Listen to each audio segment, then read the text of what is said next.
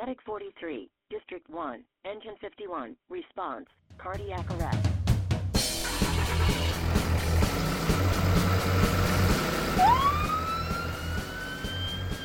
Hello everybody, welcome again to another edition of the MCHD Paramedic Podcast. This is Dr. Casey Patrick, and if you hear the noise in the background, we are live from 2021 Texas EMS Conference.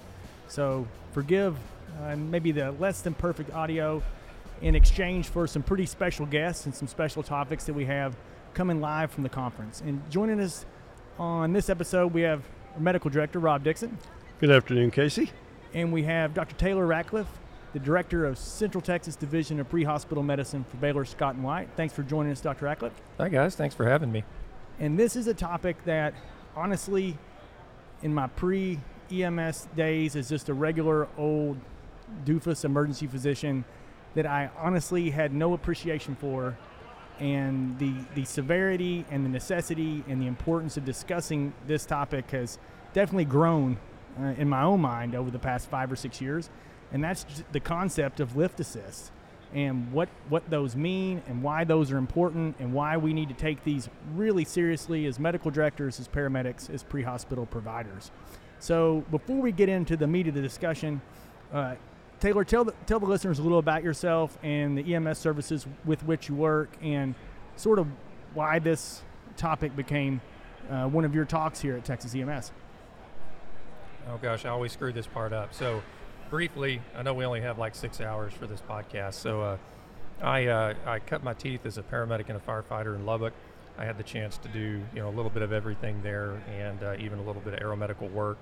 And I don't know what happened. I think somebody drugged me or something, and I signed up to go to medical school and went to med school at Tech, and then residency brought us to Central Texas at the original Scott & White Hospital for emergency medicine. And kind of the game plan all along was to do EMS medicine, and I've had some great mentors and an opportunity to be able to work with the agencies that I work with now in and around the Central Texas area. So in Bell County, that's where Temple is. I work with the City of Belton Fire Department, City of Parker Heights, City of Coppers Cove. Also work with all of Waco and McLennan County, and that includes the AMR operation there, Waco Fire Department, some of the smaller sister 7 cities like Hewitt, Belmead, and a lot of great agencies out there like Woodway, et cetera. Work with a couple of different aeromedical partners. There's a new aircraft up there, that's Texas Airlift 1.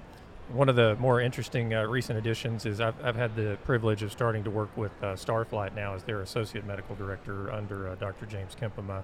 A lot of interesting things that come along with that too. So, and I would be remiss if I didn't mention working with a couple of 911 centers, a couple of primary combined dispatch centers. Shout out to our telecommunicators out there, and of course our great paramedic programs and faculty. The listeners know exactly where you are and the services you work with. Why lift assist? This is on the docket for Texas EMS. That's one of the ones that I picked off to try to have you on to discuss a little bit about your lecture and sort of where did the idea for this one come, from your standpoint as far as looking into lift assist. How did you gravitate towards this topic enough that you ended up lecturing on it here, coming up Monday, Tuesday? Well, I think it's funny, like you mentioned earlier, Casey, it was one of these things, and first of all, I'm going to start the lecture by calling myself guilty as anybody else, right? I ran a whole lot of lift assist calls when I was a paramedic, and I walked in, I wasn't ever rude, but I would greet the patient, and I would very promptly get them back in their bed, and I'd be out the door and back in my bed in no time, right? And I think as I'm getting wiser. I don't know. Do you think we're getting wiser? I don't know. Certainly older, Taylor. Certainly older. That's for sure. But no, I think we come to recognize that there's a reason that we're at these people's residences actually doing the lift assist, right? There's a reason that we're there, and a lot of times it's not because they're feeling good. I think it's a lot of times because they have an undiagnosed injury or illness or one of these other problems, and if we're not careful, we're not going to pick up on that, and when we come back 12 or 24 hours later, that person's going to be in extremis. So just seemed like the right time to bring that up, maybe some QA/QI things on my mind, et cetera. So one of my repeating mantras is it's never a good idea for the EMS providers to be the last folks to see someone alive. It's never a good idea. So are there specific protocol or oversight pieces you recommend in helping monitor lift assist care and outcomes? So, it's funny, our attorneys say the same thing you just said. I think we can do a couple of things here, and certainly I have not done the best. There's definitely room to go for me with my agencies as well. But number one is while we're there, let's try not to miss things, right? So we can probably, like a lot of different things, we can probably protocolize or checklist some of these things to make sure when we go down on these lift assist calls that we're remembering those important 8 to 10 things that we need to check for, do, assess, et cetera, to look for those sick people, injured people. And then like anything else, and this is maybe, I don't know how y'all feel, this is one of the hardest parts of my job, is making sure that we're doing a good job on the QA/QI side of the house and actually looking at those calls that traditionally we don't find very quote-unquote interesting. Yeah, I think it's one of the things that's really interesting about falls and fall assessment and lift assist to us and our system, I'm sure, that you see. Can you talk a little bit about just when you look at all these agencies Dr. Ratcliffe is medical director for, you have a wide variation in the levels of providers and the back-end training of the providers and the ability to do QA/QI. That to me is the really, really hard part of how do you write a protocol to kind of catch all those levels of providers and all those different types of services. Some may be volunteer, some may be funded county services. Talk a little bit about that. So I think the great part of that question is that being able to assess a patient and evaluate the associated danger with a lift assist call is not an ALS skill, right? And so that's kind of what we're going to talk about in the lecture tomorrow, is that there's things that we don't find because we don't look, and there's things we never look for, right? And I can't count the number of times, and again, I'm going to throw myself under the bus, that I didn't get a set of vital signs on a lift assist patient. You walk in, you say, are you hurt? No, I'm fine. How do you feel? I feel fine. Okay, thank you very much. Call us back if you need anything, and we're out the door, right? So I don't care whether the provider is a high-functioning ALS credentialed member or whether they're a first responder. Getting some vital signs and understanding what to do with that information is simple, and we can all do it, right? The other thing is hopefully, I hope everybody out there still has both their hands. Maybe somebody doesn't, but physical assessment, right? We don't do a good enough physical assessment on these patients and make sure that we feel everything, palpate everything, check everything to look for those commonly missed undiagnosed injuries. I'd even add onto the vital sign exam pile to just remember that people need lifted. They need picked up when they're unwell.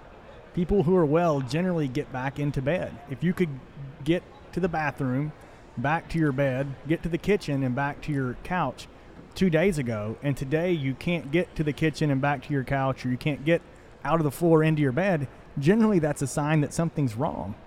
Right. Yeah, and as Casey likes to say on another cast that he's done, right, there's the why of the fall or the lift assist, and there's the associated trauma afterwards. So really it's kind of two fairly complex assessments that the providers have to do. Yeah, not an easy call. Did they injure themselves from potentially falling, and why did they fall in the first place? Exactly. What are some of those danger signs that a lift assist may be killer in disguise? So just for the listeners out there, walk through some of the vital signs and some of the exam findings that may be problematic. What are some things that we need to look for? Well, and I think just to home in on what you guys just said a second ago that relates to that question is did you fall or did you syncopize, right?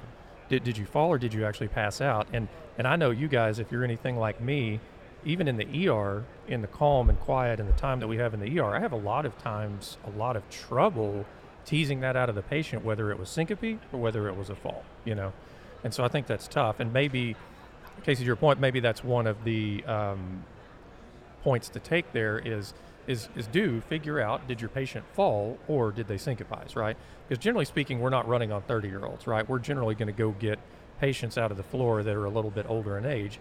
So, if you had a 75 or an 85-year-old that syncopized and hit the floor, generally that's a person we're probably going to admit to the hospital for further workup, right? So that's kind of a red flag right there. And you asked, let's see, the rest of that was what were some other sort of killer in disguise giveaways? Yeah. Is that the essence? And I think one of the things that we see often reviewing charts in Montgomery County, is that absolute vital signs sometimes can be a little bit concerning, or a little bit, I shouldn't say concerning, a little bit limiting, in that you'll have an elderly patient, just like you said, most of these folks are older, and they've got, a heart rate of 99 and a blood pressure of 100, and you think, oh, their heart rate and their blood pressure are quote unquote normal. And, we've moved towards, this wasn't something, I don't think that was really taught even when I was in residency, 15, 20 years ago, and that's the concept of shock index. And that patient with a heart rate of 99 and a systolic of 100 has a shock index of 1, especially if they're on a beta blocker. They may be relatively tachycardic. So looking at heart rate and systolic, I think, is important. What else, Rob, down there? Yeah, I mean, I think just a good physical assessment of the patient, and as Taylor said, you have blood glucose, you have other testing that we can do, a thorough physical assessment, and kind of teasing out of the why. I think that, to me, if it's not a clear mechanical fall, so the patient cannot voice that I tripped over this block and fell over and couldn't get up or sustained these injuries, then to me, I worry about a syncopal episode in those patients, or my legs just gave out, or I felt weak. I just slid down to the floor. I slid out of my chair is fairly common to me. All those are worrisome for a syncopal episode. So I would add, for an ALS provider, a 12 lead, absolutely mandatory in all these patients.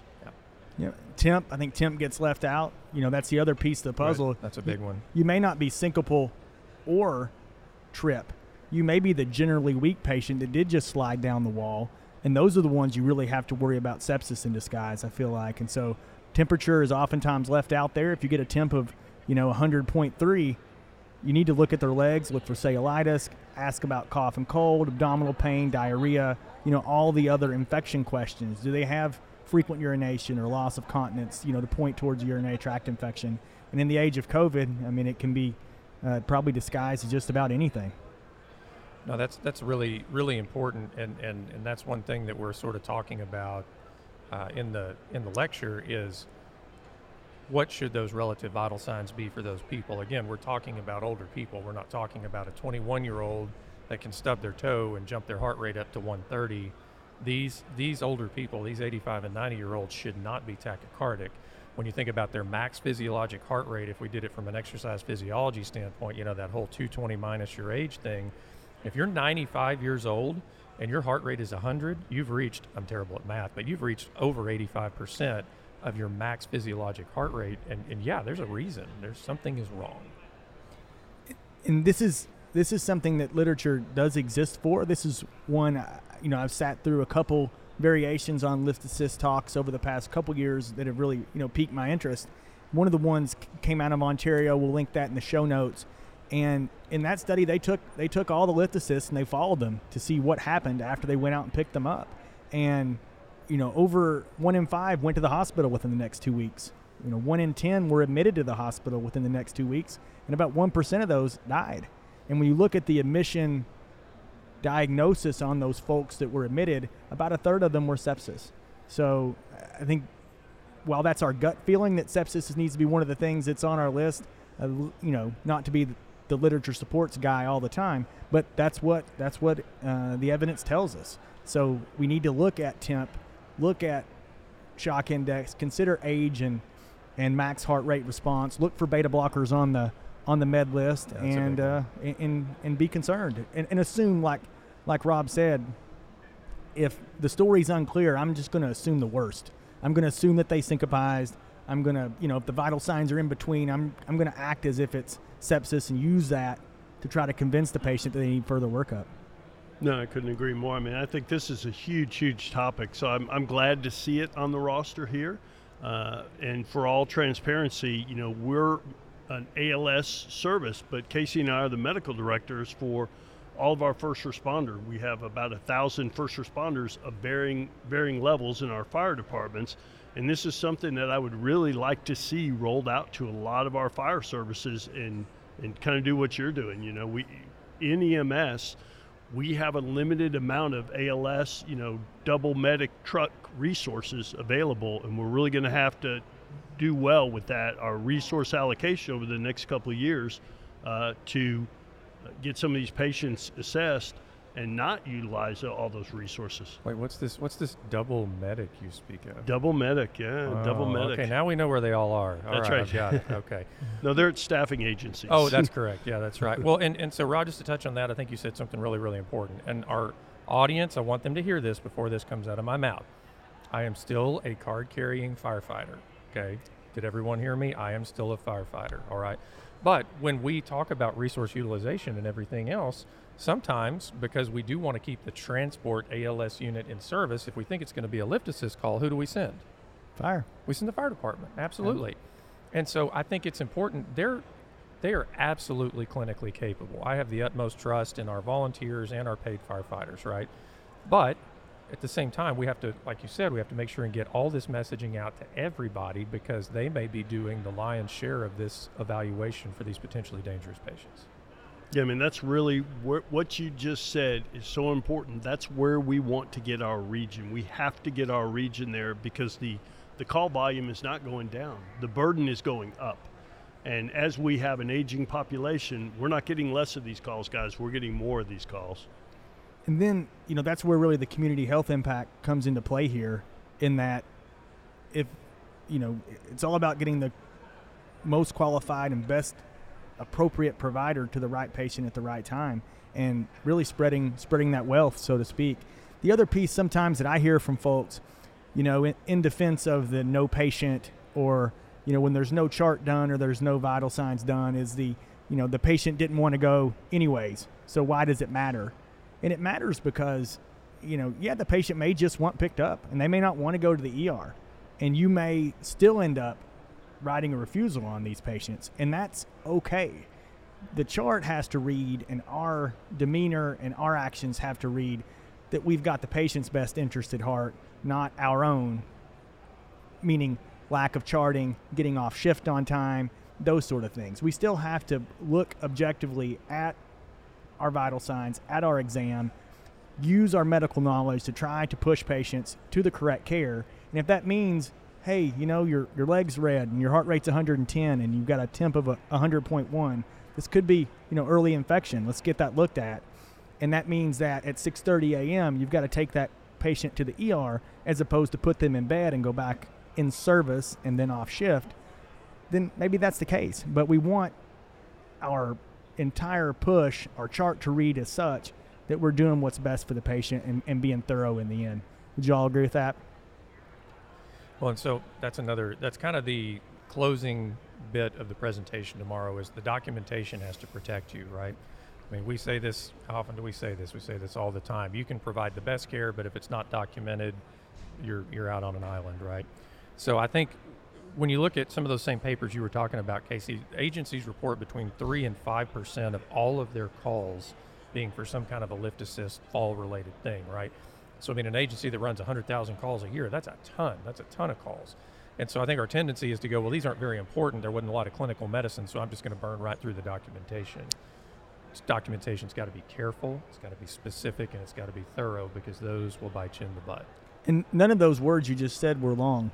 It's not 1,000 words. Right. It's very, very simple. You've got to get vital signs, you've got to do an exam, and you document you did those things, and then you explained risks and benefits to the patient, and they understood those, and were able to repeat those back to you. It's really no more complicated than that, and that's not 4 paragraphs most of the time. There may be a very complex family situation or social situation that may need hashed out, and sometimes those can be a little bit longer, but most of the time it's pretty simple and straightforward.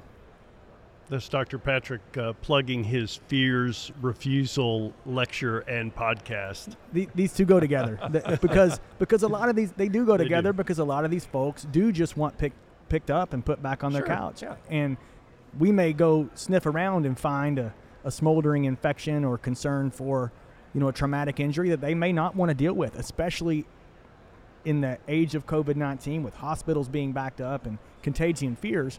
Not everybody wants to go to the ER quite as quickly, from my personal experience working in the ER, as they did 2 years ago, 3 years ago. So they may end up refusing. They may end up staying, and that's okay in the end, as long as our documentation suggests that we had their best interest at heart and not ours. Well, what's the word that we use in front of refusal or consent? It's informed, right? And I think that's the big thing. So you hit on a great thing right there. They may not need to go right then and there, but we can ensure or help ensure a safe disposition, right? So if they have family at the house, if they have support, we can say, hey, it really sounds like your mom has a urinary tract infection. Things, I understand you don't want to go to the hospital tonight, but you really, really, really need to take her to the doctor in the morning, or this is going to get worse. Even that, as long as we document it well, can contribute to an overall safe disposition. So, yeah, I think that's super important. Couldn't agree more, guys. I mean, ditto. Well, this has been an excellent talk. If you're interested and want more lift assist discussion, feel free to send us an email at podcast@mchd-tx.org. I'm going to volunteer Taylor. I'm sure he'd be happy to share his slides with anybody out there who's interested. We'll link some of the evidence that we discussed in the show notes. And if you're here at the conference and you get a chance to listen to this one, I'm sure it's going to be one that'll have tons of value. I'd like to thank Dr. Ratcliffe for joining us today on the podcast. And thank Dr. Dixon down there. Andy is over here making sure we sound as good as we can in the crowded exhibition hall. As always, if you have feedback, ideas for future podcasts, please shoot us an email, podcast@mchd-tx.org. We're going to line up our next Texas EMS MCHD Paramedic Podcast 2021. As always, thanks for listening. We'll be talking to you again soon. This podcast was brought to you by the Montgomery County Hospital District, Texas. Production and editing by Andrew Adams. Questions or comments, which are always welcome, can be sent to podcast@mchd-tx.org. Make sure to subscribe above to keep updated to all our future casts. Music, copyright, Kevin MacLeod, Incompetech.com, licensed under Creative Commons by Attribution 3.0.